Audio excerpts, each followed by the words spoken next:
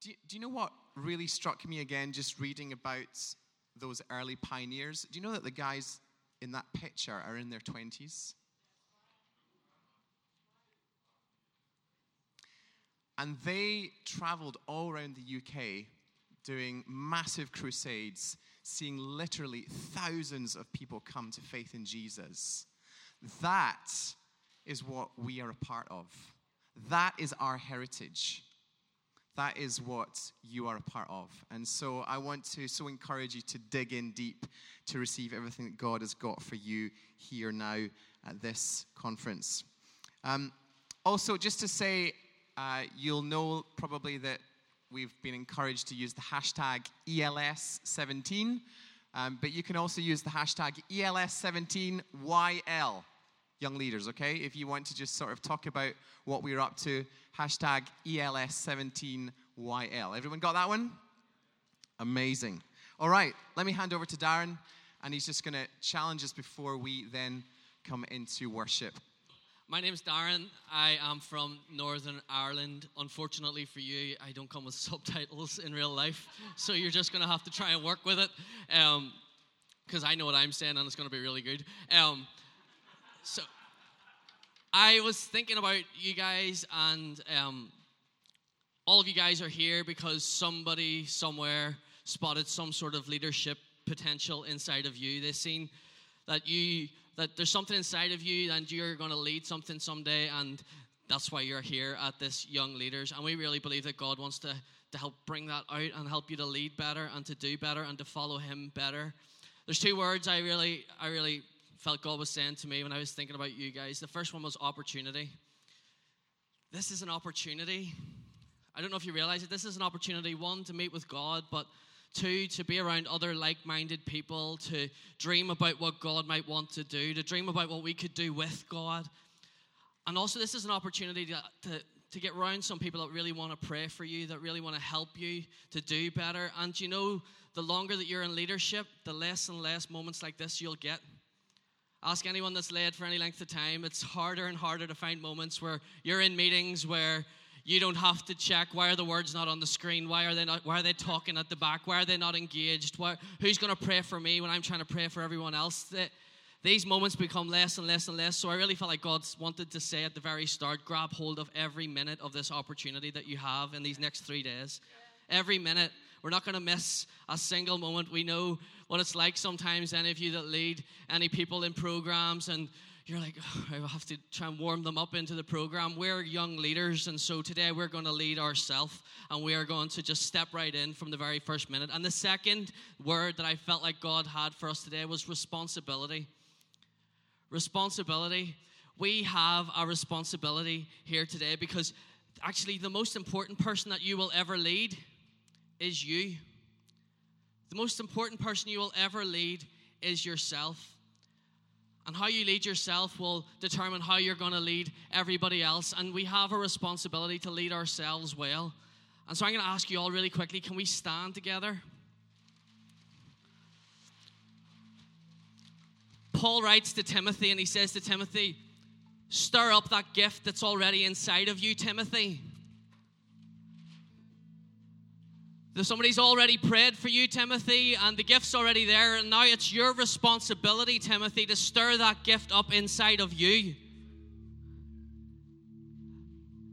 No point going to another prayer line, Timothy, because the gift's already there. It's your responsibility as the leader to get that gift out of you. And so for the sake of the people that we lead, for the sake of the people around us in our communities, it's our responsibility in these next 3 days to stir up the gift that is inside of us. And so we're going to start. We're not going to miss a moment. We're going to grab hold of our opportunity. And I want this all for a second. Can we begin to worship? We're going to lead ourselves in worship for a minute. The band are going to lead us in just a second. But just for a moment, we are going to lead ourselves. And I want you to lift your hands, to lift your voice, sing, cry out, thank him today.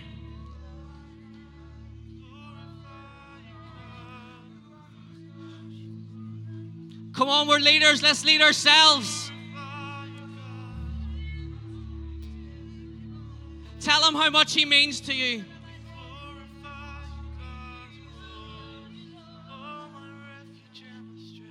Come on, keep singing. If you need to today, you talk to yourself and you say, why are you so downcast, my soul? Delight yourself in the Lord, and you begin to sing and you begin to cry out to him to move. Come, Lord Jesus. Come, Lord Jesus. If you sing in English, you sing in the Spirit, you do what you need to do, but stir up that gift that's inside of you. Come on, lead yourself. He's worthy. He's worthy. He's worthy.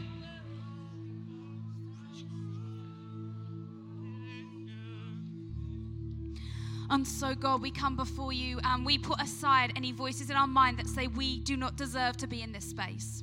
Any lies of the enemy that say you are not a leader. Any lies of the enemy where we hear voices of insecurity speaking over God, who you are calling us to be. And so, Jesus, as we come before you in worship now, we thank you for the gifts that you've given us. We thank you for the things that you have trusted us with. And Father, we look expectantly to the things that you will give us in the future.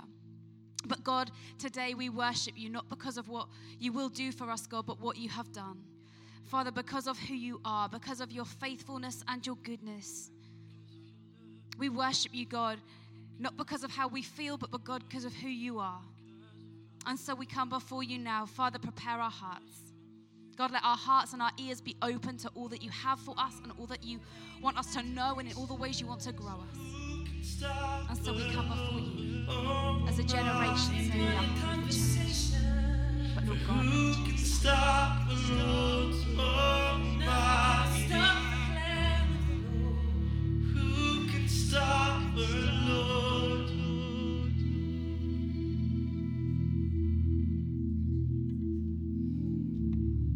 We say yes to your will, to your way, oh God. We say yes to the plans you have. Plans to prosper us, to give us a hope and a future, oh God. We say yes. Just say yes. Yes, yes, yes. I say yes, yes, yes. Oh,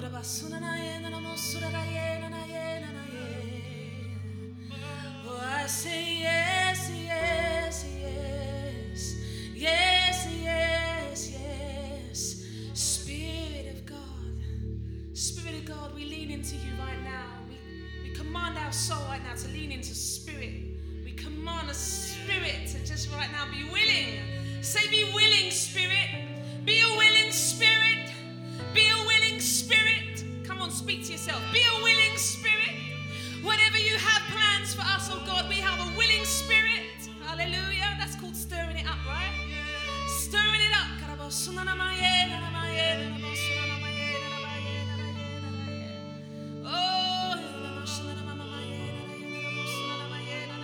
Give me a willing spirit, Lord. Give me a willing spirit, Lord. I want to say yes to your will. I want to say yes to your ways. Give me a willing spirit, Lord. Give me a willing spirit, Lord. I want to say yes to your ways.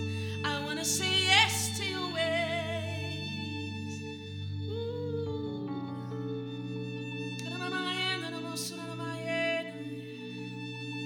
Oh, you call me to go, I'm going to go. Give me a willing spirit, Lord. You call me to lead, I'm going to lead. Give me a willing spirit, Lord. Give me a willing spirit, Lord, for every decade of my life. Let it never run dry, let it never run bitter, let it never run out, Lord. Let it never run cold, let it never run cold, let it never run cold. I want my bones to feel like a 20-year-old when I go to meet you when I'm old. I want my spirit, Lord, to be youthful, to be like a child, Lord. Oh,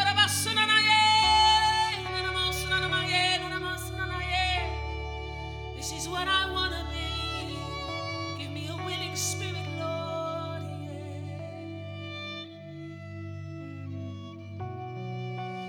Yeah. Breathe this in. There's something in this room right now that's equipping you for life. Breathe it in. Don't miss out.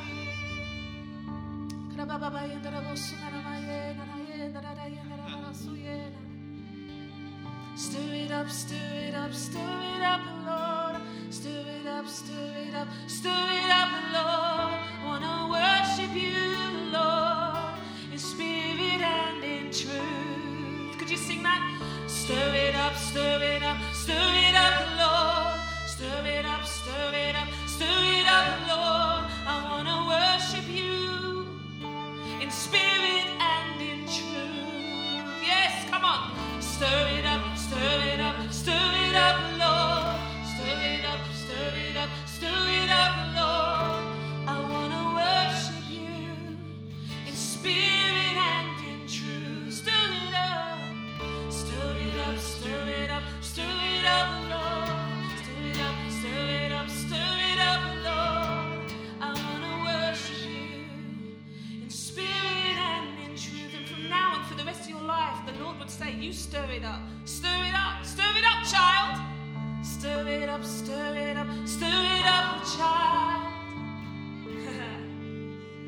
and see what I will do.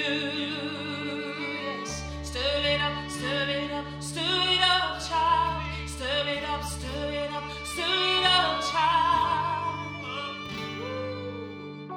And see what I will do. And then your next job is then you're going to be given all these young people to lead, right?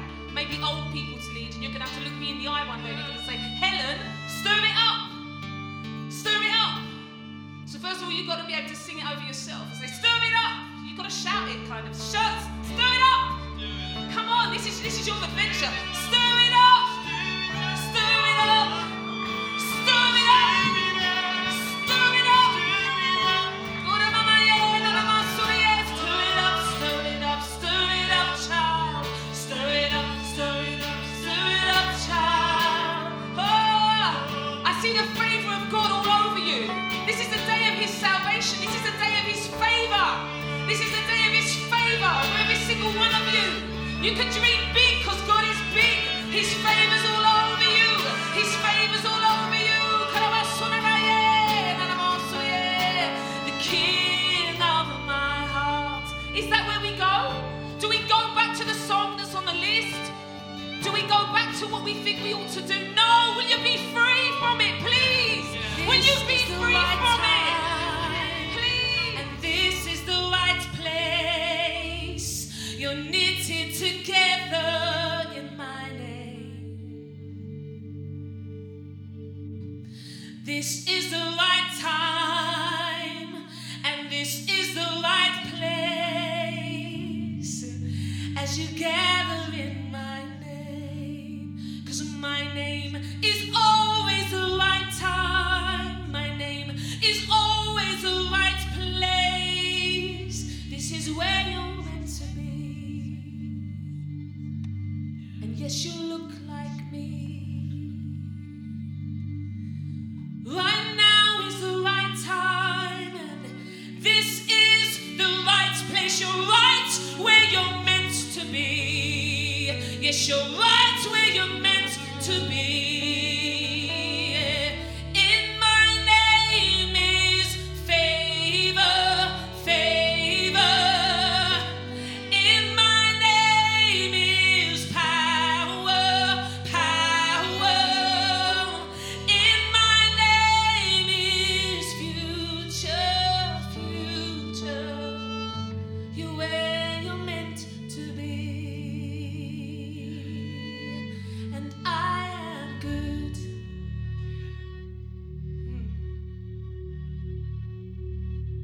I'll be good over every single dream you have.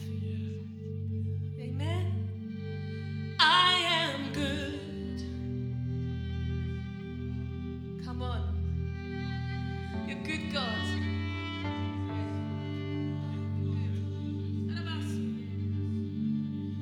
Let's just respond to that and tell him how good he is. God, you are good. God, you are good. All my dreams. More than I deserve. You are good. Somebody tell him he's good. You are good, God. You are good, God. Oh, you are good.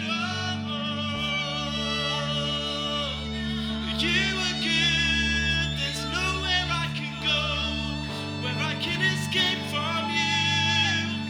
For you are good. There is nowhere I can go where I can escape your goodness. Oh, tell him he's good. You are good. You are good. You are good. There is nowhere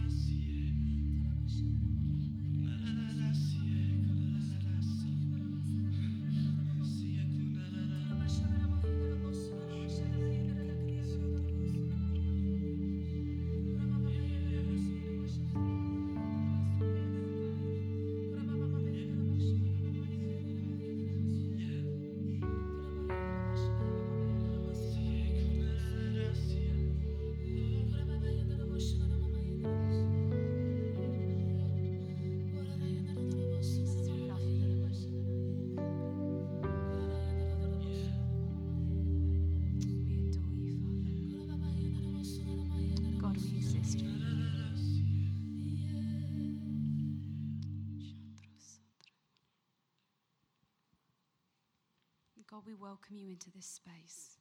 We welcome more of you, Father, more and more.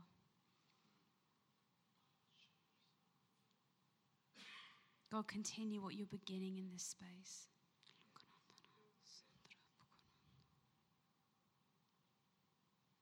Father, we thank you for your Spirit.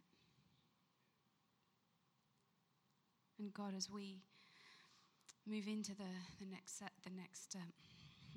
part of what we're going to be doing this afternoon, Holy Spirit, continue to be stirring in us, continue to be shaping us. Let us worship you through listening, through hearing your voice. And so, God, we pray for a continuation of what you're beginning. Amen. I really sensed as we were worshiping that God was prompting me to say that there may be some people in this space this afternoon who aren't quite sure why you're here. You're not really sure that you would count yourself as a leader. You're really flattered that somebody maybe would say that is true of you, but you wouldn't necessarily say that you see yourself as a leader. And I feel that if you are in that space this afternoon, then I think God wants to say two things to you. Firstly, I think that he wants to say, don't worry about what I want you to do, because your primary calling is to love me. So don't worry about what it is that you have to do with your life, with this leadership gifting. First of all, love me. The second thing that I believe that God wants you guys to know is just how much he delights in you and what he sees in you. You may not see in yourself, but he sees in you. And so if you're in this space this afternoon, a little nervous as to why you're here, a little unsure, sometimes other people see in us what we can't see in ourselves. So really be affirmed in this space. You're here because not only someone else sees something in you, but God sees something in you. And actually, you're outnumbered. Everyone else sees something in you. Great. So I'm going to introduce Tim. Tim is the National Director for Limitless Elim. He did request for palm branches to be laid down the middle of the room and for a donkey to bring him in. We don't have that. So if you guys could just make him feel really welcome to compensate, I'd be really grateful. Tim, do you want to come up? Thanks, guys. Okay. I'm going to pray for Tim. That was banter. I was expecting it was going to be just between the two of us. Never but I'm trust glad me that you that mentioned much. it to Never everyone. trust me that much. I'm going to pray for Tim. Really isn't feeling too hot. So if we could just pray for him. He is drumming in the main session. He's sharing at the end of the week. He's sharing now. And I think he feels a little like he's flagging potentially. So if we could just maybe reach out and pray for him. God, I pray that as he ministers and gives out to us in this room, that Father, you would be filling him and healing him by the power of your Spirit.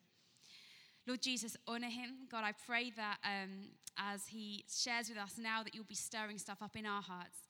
But Lord God, I pray that you would give him the strength and all that he needs to be not only just getting through this week, God, but be thriving, Father, this week. So we thank you for him and we pray healing in your name, Jesus. Amen. Amen. Thank you so much. I'm so privileged and pleased to be here with you guys. This is great. This is great just to look at the room that's so powerfully packed with potential here. I'm really excited. And I'm really excited too for Laura and Darren and Ryan that are hosting. These guys are my friends and they inspire me. And I'm not just saying that because that's the thing you say at the start of the talk. I genuinely mean that. You're in good hands over the course of these next few days, and you guys are going to have a fantastic time here. I've no doubt of that whatsoever. Well, my name's Tim, and I have the huge privilege of leading Limitless, which is Elim's national youth ministry, and I love to do that. I'm married to Jen, who's a primary school teacher. I've got two little kids called Tobiah. They're not both called Tobiah. My boy, who's 3 years old, is called Tobiah. And I've got a little baby girl, 8 months old, called Aria, which is probably why I'm such a mess. So that's a little bit about me. And when I was a kid, my hero was a guy. Some of you will know him because he's on Match of the Day now. Was a guy called Ian Wright. Does anybody know who Ian Wright is? Okay, I think we've got a little picture of Ian Wright coming up. There he is. He was a striker for Arsenal Football Club. And I dreamed of the day when I would be Ian Wright, okay? And what I'm looking for is a little bit of affirmation here, okay? Because That's me. That's me pretending to be Ian Wright. And what I would do is I would do that thing where I'd run around the garden in my replica Arsenal kit. Somebody affirm me. Here's what I need affirmation on. And I would give myself a commentary. Anyone? 3 or 4 of us in the room, okay? Just feel to be weird together. Give myself a little commentary about how I was Ian Wright, or insert your favorite sports star there, scoring the winning goal in the FA Cup final. And I dreamed about being Ian Wright. But it wasn't just that he was a striker and that he played for Arsenal. It was the whole thing. It was the goals that he scored. It was the celebrations. It was the winning smile. I was inspired by Ian. I wasn't just inspired by Ian Wright. I wanted to be Ian Wright. I wanted to grow up and be just like Ian Wright. I wonder, have you ever looked at the people around you and wanted to be a little bit more like them? I wonder if you've looked at the people around you, maybe in your church, in your friendship group, people on the stage that hold the microphone, and you've looked at them and you've thought, if only I was a little bit more like them. If only I was a little bit more gifted in the way that they are gifted. If only I was that little bit more charismatic. You know, if only I could preach like them, or if I could play the keys or lead worship like them. You know, if only I was that little bit more intelligent or academic like them, then I know I would be in the position for God to use me.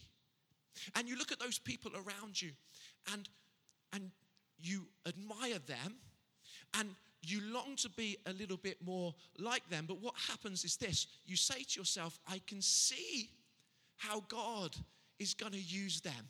It's really obvious to me. But how could God ever use me? What have I got to offer God? And in the light of somebody else's qualities, you diminish in your own eyes. And so what you do is you maybe attempt to be a little bit more like that person that inspires you. And it might not be somebody that you know. It might be somebody that you listen to or watch or have seen but never met. And you try to be a little bit more like that person in the way that they inspire you. But the problem is, you're never really as good at them as them in that way or at that thing. And so your attempt to be more like that person you admire only leaves you even further diminished in your own esteem as yourself. And you find yourself returning to that thought of, I can see how God is going to use them. But how could God ever use me?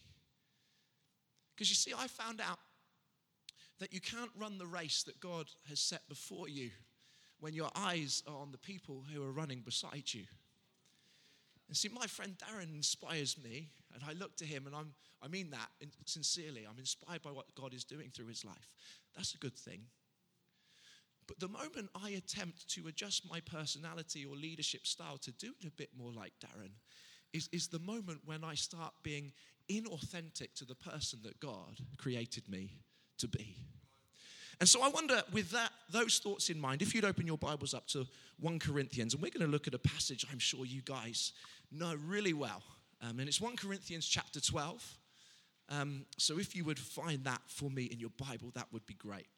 And this is Paul, and he's using the metaphor of a body, a physical body, to describe how God wants to use us.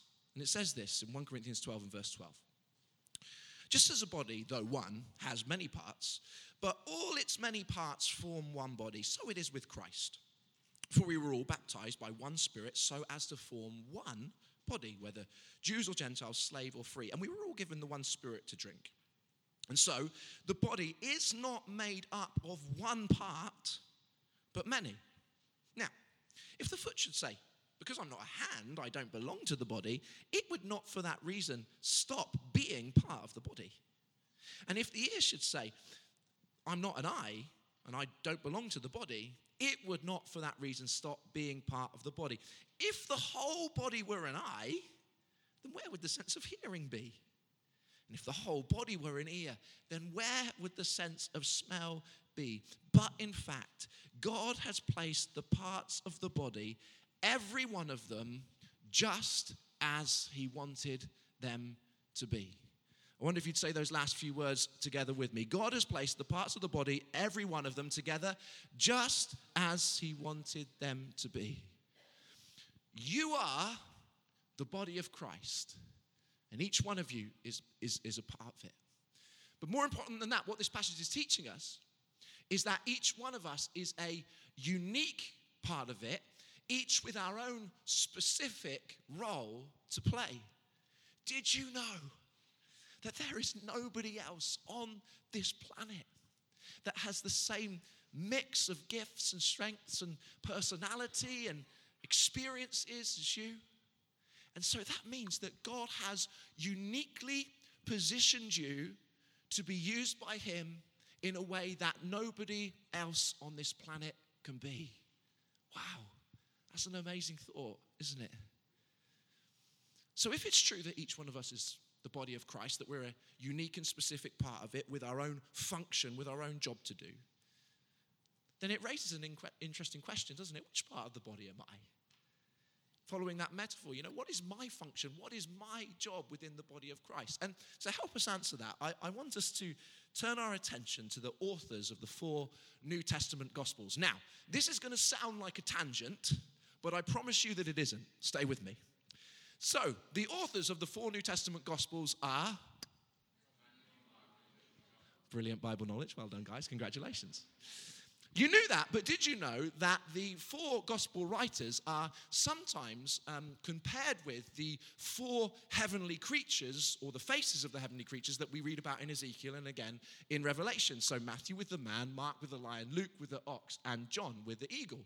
And that's why if you ever see artwork with these saints depicted, or you visit a old cathedral and see a stained glass with these saints, you'll often see them depicted with those animals or creatures. And I'd like to use this to, I guess, help us understand ourselves a little bit better today. Because these are so called because of the themes that the gospel writers tackle in their gospels, because of the writing styles that they use. But I think they also describe to us quite well 4 unique personality types. And what I'm going to do is I'm going to describe them to you now. And as I do, I need you to listen really, really carefully, because I want you to decide upon which one most accurately describes you. Now, we're doing this in broad strokes, so nothing is going to describe you exactly, but which one most closely describes you. Am I making sense? Are you with me? You know where we're going with this? Okay, so we start with Matthew the man. And Matthew the man is so cool because this is the relational person. This is the people-focused person. If you're this person, then you most connect with God. Not so much listening to a talk like this or in a meeting like this. You most easily and most readily connect with God when you're sitting with a friend over coffee and you're talking together about the things of God, because that's how God's wired you. You're a people person. You're really great at showing love and care for others. You are able to notice just by somebody's face, by their demeanor, that something's not off. But not only are you the first to notice that, you also know how to come alongside that person and put your arm around them in the right way and talk to them in the right way to help them to express and to get through what they're feeling. You're great at showing love and care for the people around you. Often the man, Matthew, is really passionate about issues of social justice. You're a down-to-earth kind of person. You may look at other Christians around you and think, I just do not get you. You're like away with the fairies. I do not know what you're on about. You're not necessarily hugely prophetic or visionary, but you're more pastoral by nature. You're a relational people person. That's Matthew, the man. And Mark, the lion, is so called because the lion has a powerful roar. and you're the lion if you're the kind of person that when you use your gifts, things just shift. They shift in the spiritual realm. They shift in people's hearts and lives. You're often the kind of gifts that you have lend you to be more of an upfront kind of person. These people can often be restless, easily bored. You're usually at your best when initiating something new, when starting out a fresh project, and sticking at the same thing for a very long period of time, that kind of bores you a little bit. You're also a very passionate person. And that means that you can be quickly frustrated when other people don't seem to see things from the same angle as you or from the same perspective as you. And you feel passionate about that because you are a passionate person. You are the lion. Luke, the ox. Well, Luke is so cool because this is the faithful, the trustworthy, the diligent person. You can stick at the same task for a long time without getting bored because your sense of purpose and fulfillment comes from knowing that something that wasn't now is because you put your hand to the task. You don't need to be seen or noticed or even thanked for the things that you do. You're probably more of a behind-the-scenes person. You don't crave the spotlight or the stage or the microphone. You're happy to work behind the scenes. Sometimes big social situations or meeting new people, that's not really your thing. You don't necessarily always know what to say, but given a task, you will flourish, you will thrive, you'll do it well, you'll do it on time, and you will deliver every time. That's Luke, the ox. And then finally, John, the eagle. And the eagle is so cool because the eagle soars and just sees things from a different perspective. So you might be a prophetic person or a visionary kind of person. And you're the kind of person that if you're in one of those kind of, home group, small group Bible studies, you're not necessarily saying a lot. You're just listening and you're just taking it all in and everyone's chatting away. But then you say the thing that just unlocks the conversation and everyone goes, oh, yeah, I didn't see it like that before. Because you see things kind of from a different angle. Now, you're more like a sniper than a machine gun. You're not taking a lot of shots, but when you do take aim and fire, you always hit the target. Some of your friends might call you hard to read because it's likely that you're an internal processor and things are going on in your mind before they make it to your lips. You're John, you're the eagle. Now, this is going to be a little bit tricky and a little bit messy and a little bit crazy. But I am going to ask you to move into an area in the room that most closely represents you. So if you're Matthew the man, the pastoral people person, come to kind of this area of the room. If you're Mark, the lion with a powerful roar, to here. If you're Luke, the ox, the faithful, the diligent, the trustworthy, come to kind of this area. And if you are John, the eagle, who sees things differently, then you come to this area. So you are going to have to get up and move around, but don't worry too much about that. Go. So it's Matthew the man, Mark the lion, the ox, and the eagle. Let's get there. We're going to have to do a quick shift. I'm going to go into the middle for a moment. Okay.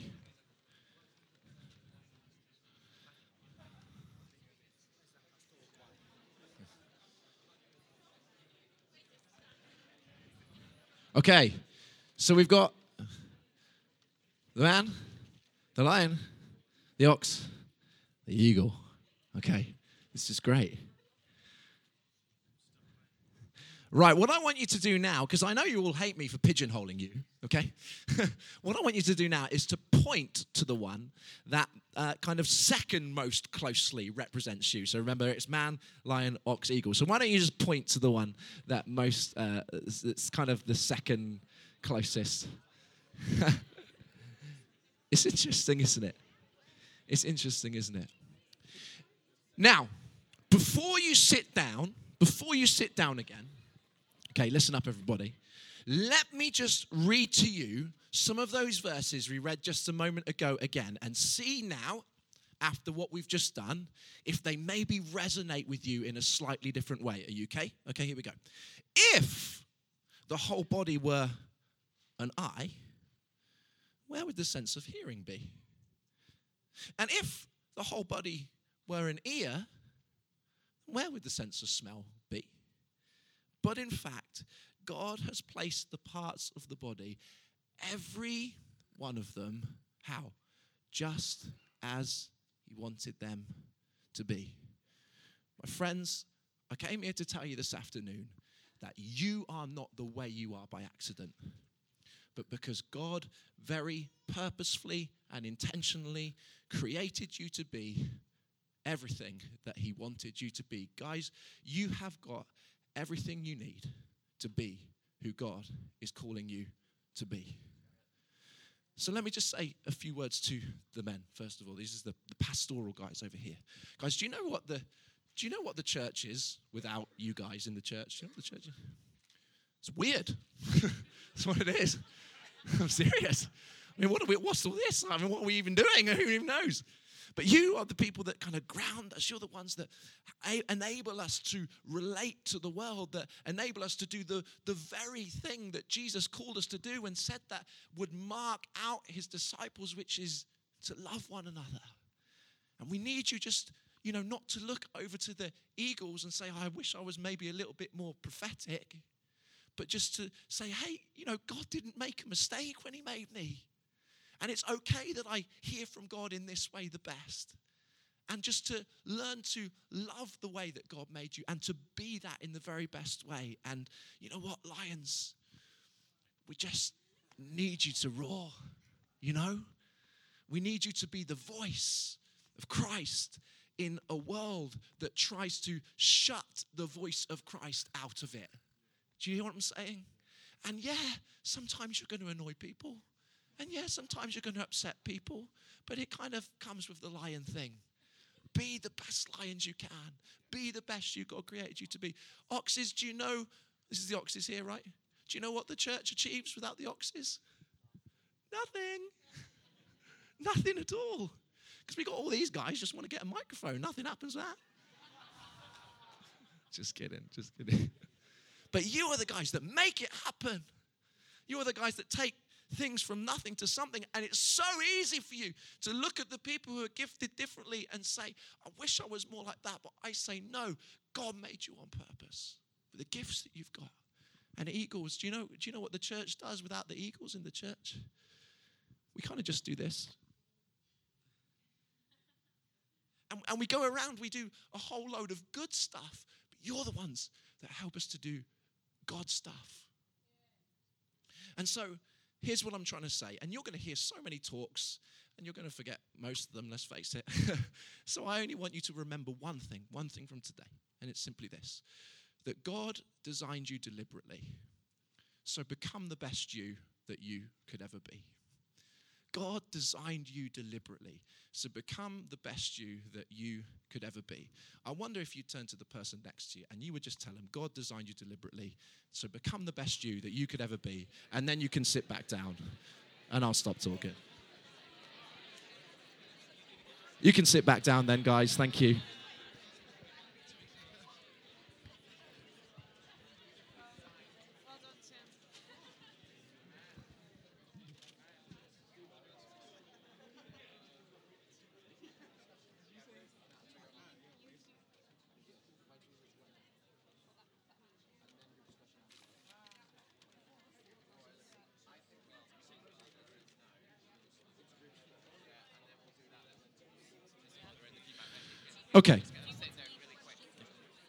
Okay, so if you can,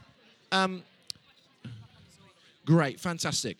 We've got some questions to discuss because I wasn't able to get into the spiritual gifts specifically just in the 20 minutes that we had, but we're going to put some questions up on the screen. So, excuse me, why don't you find a few people around you? Why don't you gather with them for a moment? You can move the chairs around. And I want you to discuss these 3 questions. And then I'm going to give you, as we conclude and get some feedback, I'm going to give you the best answers that I can manage on some of these. So the first question is, could you share with the people in your little group that you're going to form in just a minute, what are your top 3 spiritual gifts? And I want to say that if the answer to that is, do you know what, the truth is, I don't know, that's okay, because that's why we're here. is to begin on a journey with some of this stuff, okay? So if you say, actually, the truth is I'm not really sure what they are, then just say that. Don't just go, discernment? I don't know. What are your top 3 spiritual gifts? Okay. And next to you can have a go at answering whether you would be able to kind of really say that accurately or not. The next question is, how do you go about identifying your own spiritual gifts? If you don't know what they are, what might be the steps you might need to take to begin to identify them? And if you do know what they are, how did you do that? And you can share that with the people in your group. And finally, once you know what your spiritual gifts are, what are the steps that you can begin to take, as Paul wrote to Timothy, to fan into flame the gift of God that's within you? How do you develop your spiritual gifts? So we're going to give this, how much time, Steve, before we do feedback? We're going to give this 10 minutes, and then we're going to give some feedback, and I'm going to give you just 1 minute or 2 minutes of thoughts, and then we're going to hear from our friend. Okay, let's wrap that up then. We'll jump straight into question 2. Who's got the roaming mic? Darren's got the roaming mic. Who wants to share a thought on the process by which we can begin to identify our own spiritual gifts? Who's got a thought to share on that? Here we go. Adam. We talked about a couple of ways. God gives you talents, so check those out first of all, but also get other people to. Tim touched on this, that we look at other people and think, God, they're really good at that. I wish I was good at that. But other people are looking at you and saying the same thing. So check with those people to see what they think about you, really, ultimately. And that will kind of confirm a few things in you. Yeah. Great. Good stuff. Anyone else on the identify? Yeah, so one of the things we sort of talked about was like how not when you sort of think of spiritual gifts, you often think of like really powerful acts of faith and raising the dead and, you know, doing... or like preaching or you know, things that are like really out there and in the front.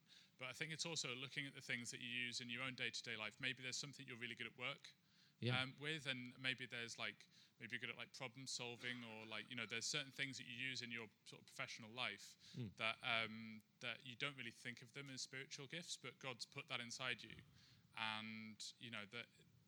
He doesn't necessarily just want you to use it in one place. Maybe that's just to develop it and use it elsewhere. That's great. Fantastic. Thank you. Look, we're slightly running out of time, so let's get a couple of comments then on, once you've identified your spiritual gifts, how do we go about developing them? How do we go about growing in them, fanning them into flame? How do we do that? I think getting around older Christians who have walked it longer than we have, so people that maybe already function in it really well. So if you're prophetic, getting around other really prophetic, quite discerning people. Absolutely. And your gift comes alive when you're around those people as well. That's very true. And so you can discover more about yourself in those that have walked further and can give you wisdom in those things. Yeah, 100%. Great answer. Fantastic. And then let's take one more, and I'll just give you a couple of thoughts, and then we'll interview Rich. Okay. Someone here. Yeah. We were just saying that it's using the person that's probably seen it in you, and that these are spiritual gifts, so they're given from God, so might feel different and difficult because you actually have to rely on God to do them, so you have to really trust Him to develop it, because it's not something you naturally can do, because it's spiritual and from God, so trusting in Him and using God to be able to actually do the gifting. Really interesting thought. Yeah, fantastic. Okay, well, if you guys are taking notes, let me give you just a quick 3 takeaways on each of these. Okay, so here's 3 ways that I think you can go about identifying your spiritual gifts. If you can't immediately, here's the challenge. If you are unable to articulate your top 3 spiritual gifts, then how can you be fanning them into flame? Well, you can't. So it's important that we're able to do that. So here's 3 ways that you can begin to do that. And the first, and you know, it's for this kind of insight, Helen, that you're going to be so glad you came, is to read your Bible, right? And what I would really encourage you to do is to do a study of the passages that talk about the spiritual gifts, and do that with the Holy Spirit at your side. And as you read through those passages about the spiritual gifts, be asking God, what is it that you have put in me? And allow the Spirit to speak to you. The second way is, and this was mentioned, to ask trusted friends and mentors, people who do know you well, who have spent time with you and have seen you doing what you do, and ask them, what do you see in me? And the third way, and honestly, I cannot tell you how helpful this has been in my life, and I'd really encourage you to do it. Take a spiritual gifts assessment. Just take some time to do that. Willow Creek do a really excellent one that's available online. Take a spiritual gifts assessment. You'll find that really revealing and helpful, and then you can go away and study on your gifts. Okay, so 3 thoughts there on how to identify them, and 3 thoughts on how to develop them. First, once you know what your spiritual gifts are, I'd really encourage you to read around your area of giftedness. If you've got a gift of prophecy, pick up some books on the gift of prophecy and read around that area and allow God to teach and train you as you do that. The second, which was already put so articulately, which is to get alongside people who are gifted similarly to you, but are maybe a few steps further on in that journey. I've got a guy in my life who's a mentor to me, and one of the reasons I asked him to be that is because he has a very similar gift mix to me, but he's just been on that race for longer, and that's really helpful to me. And finally, and most importantly, in order to fan your gifts into flame, you know what you need to do? You need to put them to work. You need to put them into practice. If your gift is the word of knowledge, then you're going to have to take that risk, walk down the aisle and go to the pastor on Sunday morning. Hey, I think I might have a word of knowledge. Do you mind if You're going to have to take some risks and put those things into practice. So those are 3 things for you. Guys, thanks for listening really well. I hope that's been helpful to you. Thank you. Jen, I'd love to introduce a very good friend of mine, the man, the myth, the legend. Ladies and gentlemen, please welcome Rich Ellerington. Here he is. Tell us very briefly about yourself, about your family, and that's it for now. Okay, so headlines. Married to a Swiss girl called Reggie. I got 3 kids. Marnie, my eldest 13-year-old lad. AJ, my beautiful daughter who's here. Ayana Jade, Eternal Blossom. She's right there. She's 12. And then I've got a young 6-year-old sat in the corner watching something on TV. Fully engaged. fully engaged. Loving what his dad's got to say. Brilliant. And tell us now just a little bit of your journey in ministry, how you got into ministry, what you've done through the course of your years in the Elim ministry, and what you're up to now. So 20 years in Elim ministry. I think this is 20 years out of Bible college. But I grew up in ministry. My parents, Elim pastors. My grandfather was an Elim pastor. My brother's an Elim pastor. So I've been surrounded by kind of ministry growing up. So I was into kind of leading youth work and doing all that sort of stuff from a very, very early age. Felt the call of God to become a communicator of faith when I was around about 6 or 7. Used to sit in my bedroom preaching Billy Graham tracts. I got a couple of these things and I used to preach it to the mirror. I never got saved, still aren't, but we're hoping. We're still praying. We're still praying. So I kind of grew up with this call of God upon my life to go and share the gospel with people. And at 18, by this stage, I've become passionate about surfing, and all my friends are pushing off around the world on surf adventures. But I feel God's calling me to give him my youth and to go to Bible college and train for ministry. So I jumped into Bible college and trained up and signed my name on the dotted line. Okay, so let's pause there before we find out about what you're doing now. Just to ask, obviously some of the guys in the room will already have a strong sense of what God's calling them to do. Yeah. Some of them will be in the workplace. Some of them will be kind of in the early stages of ministry. I know there's many friends here who are youth workers as well across the movement. Others may be a little uncertain and are coming here and they're asking, God, what are you calling me to do? If God was calling them into, and I know we don't like the language, but everyone knows what I mean, into the ministry or into a kind of, I guess, an employed Christian work through the church, what would be the things to look out for? How would they begin to discern that in their own lives? I think one of the checks for me is I felt God calling me to leadership. So it was evident early on that I was leading, and that was obvious because people were following. And there's some statement, isn't it? If you look behind and there's nobody there as a leader, you're just taking a walk. So if you're leading, then there's evidence for that. It's the same if you're an evangelist, then people are getting saved. There is a self-evidency to the calling of God. If God's calling you to it, then it's not something necessarily that's way off in the future. There should be the seeds of that. I spoke at length with wise people of faith who encouraged me in that journey and talked about my giftings and my calling and affirmed that. And I was always in a place where I was exploring as opposed to, in fact, I was just having a conversation about it. I was looking for confirmation as opposed to an absolute, God has said, this is what I am to do. I had ideas of what God was calling me to do, but I was holding those things loosely, exploring, asking, getting people to speak into my life, and looking for confirmations to what I felt God was calling me to do. So it was a stage-by-stage thing, really. So, yes. Fantastic. So, to cut a long story short, then, you combined your passion for Jesus and your passion for surfing, and you are now planting a surf church in Hossegor in the south of France. Tell us a little bit. I know it's we could be here all day talking about that journey, but tell us a little bit about that journey, if you can. Okay, so a couple of things. So when I'm growing up in the Elim movement, there weren't a lot of us your age. So if we'd have pulled this group together, there'd have been about 10 of us. And I was a long-haired ginger freak. Well, it's gone blonde now. It's been bleached by the sun, so the gingerness is gone. So I kind of grew up in church life, not really fitting in the church world, but I fitted better into my surf world and my crew of surf friends than I ever did in the church world. But I love Jesus. So there was always this place of being in two tribes. And I was just saying in another meeting earlier that, you'd hear people my dad would talk to me about Jesus being the friend of sinners. And that's why he was constantly in trouble, because he was the friend of sinners. And all of my people group that I grew up, all the kind of subcultures that I grew up in when I was in the clubs, where were the Christians? When I was amongst my surf mates, where were the Christians? They just weren't there.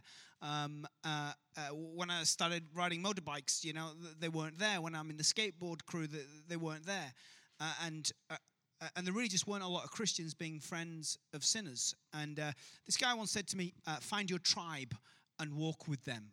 That was obvious to me. My tribe is a bunch of surfers. And that's who I needed to be with. And as I said to God, I found my tribe. I'm planting this church amongst the surf community. God said, no, that's not your tribe. Your tribe is the lost. That's who you're to walk with. So I am specifically engaging with the surf subculture. But I'm pointing the church and planting church where the lost are.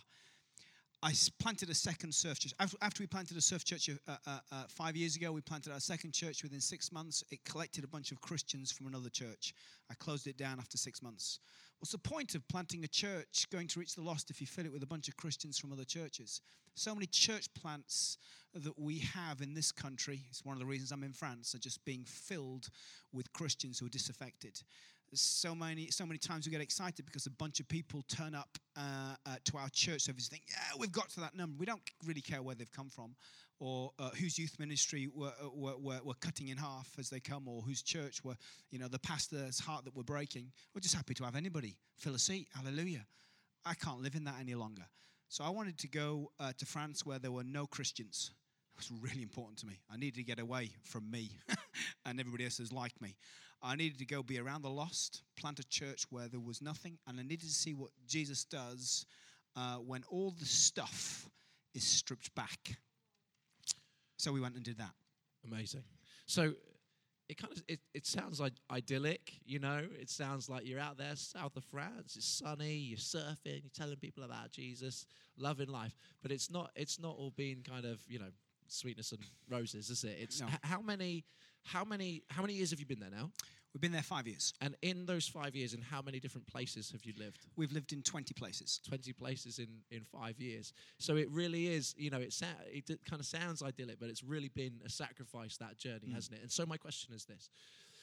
For those who feel called to church planting in the UK, overseas, wherever it may be, or not even just church planting, but they have that sense of a pioneer within them, what does it take? What does it take in character? What does it take in courage? What does it take to be that kind of pioneer, breaking new ground in the kingdom of God? That's a great question. Thank you very much. Often what it takes, Your question's going to be better than my answer, I suspect. What it takes, I often don't think I have, because I'm always It's a great answer. struggling. That answer was definitely better than the question. Yeah. And so, where do you find your resource? I went there because I needed to strip back all the stuff to find my resource again, because my resource had become the band, my resource had become lighting, my resource had become program, my resource had become a bunch of people that were working towards my vision. I needed to get rid of it all to find my resource again. And that was just me, my kids, back of a van, and just see what God does. Amazing. So my very final question then, because I appreciate we're out of time, Steve, is this. Bunch of young leaders in the room. You are a youngish leader. My question is, if you could go back to when you were 18, 19, 20, 18 to 30, these guys, and you could say to yourself, this is something that you need for the journey of ministry, the journey of following Jesus, the journey of pioneering, the journey of serving God. This is the thing that you really need to know, the thing that you wish you had known at the start, that you know now but you didn't know then, that you would want to pass on to these guys. What would that thing be? God, just one thing, huh? That's hard. One thing. Okay, one thing in about 4 parts, if that's okay. And they all begin with the letter S. Yes. Yeah. Okay, first, outlast the crisis. There's life the other side of the crisis. You got to outlast it. And there's going to be some stuff that's going to hit you in life, and it's going to make you feel like you can't get any further. My family were in crisis. We often talk. There's a lot of crisis. There's lots of ups and downs in the journey of pioneering. You're living with the tension of what you see in the future and the reality of what is now. And there's often disaster and chaos in the now. You've got to outlast that moment. Be there the other side. Be there the other side of the marriage problems. Be there the other side of the problems with your kids and the problem the kids have with you. Be there the other side. Be there the other side of the criticism that people come and bring to you for being different. Outlast the crisis. Keep your eyes fixed on the point that you're heading, which isn't to do with your vision. It's just to do with Him and walking with Him. And He points you and directs you as you walk to the place that He wants you to be. So don't get too fixated on, I need to do that. What you need to do is you need to be with Him. If you focus on being with Him, wherever you find yourself, you're going to be okay, because He's the strength that you need to outlast the crisis. Otherwise, you end up burnt out and wrecked. And there are too many people who are burnt out and wrecked and disillusioned. Christianity should be the most adventurous thing that is going on. And it should be radical and edgy. And I remember when I was coming out, I came up with some crazy ideas of what I wanted to go do in ministry. And some of the advice I had from some other people wasn't great advice. They said, no. Right, what you need to do is you need to play it safe. You need to, all this sort of stuff. The best plan is get a good job, good church, kind of career build, get some income, then build from there and all that sort of stuff. It was the most boring path for me. If it's not wild and adventurous and faith-filled and risky, then you're not doing it right, because that's what Christianity is. I can't look at the Bible and see the life of the disciples following Jesus and look at my life and see a great big gap any longer. So if this thing isn't radical, then make a change. So if I could say something to me as I came out, is keep making those changes. Don't stay in safety. And outlast the crisis. Amazing. Guys, would you join me in thanking Rich? Thank you. And Tim as well, thank you so much, guys. We really appreciate all that you've given.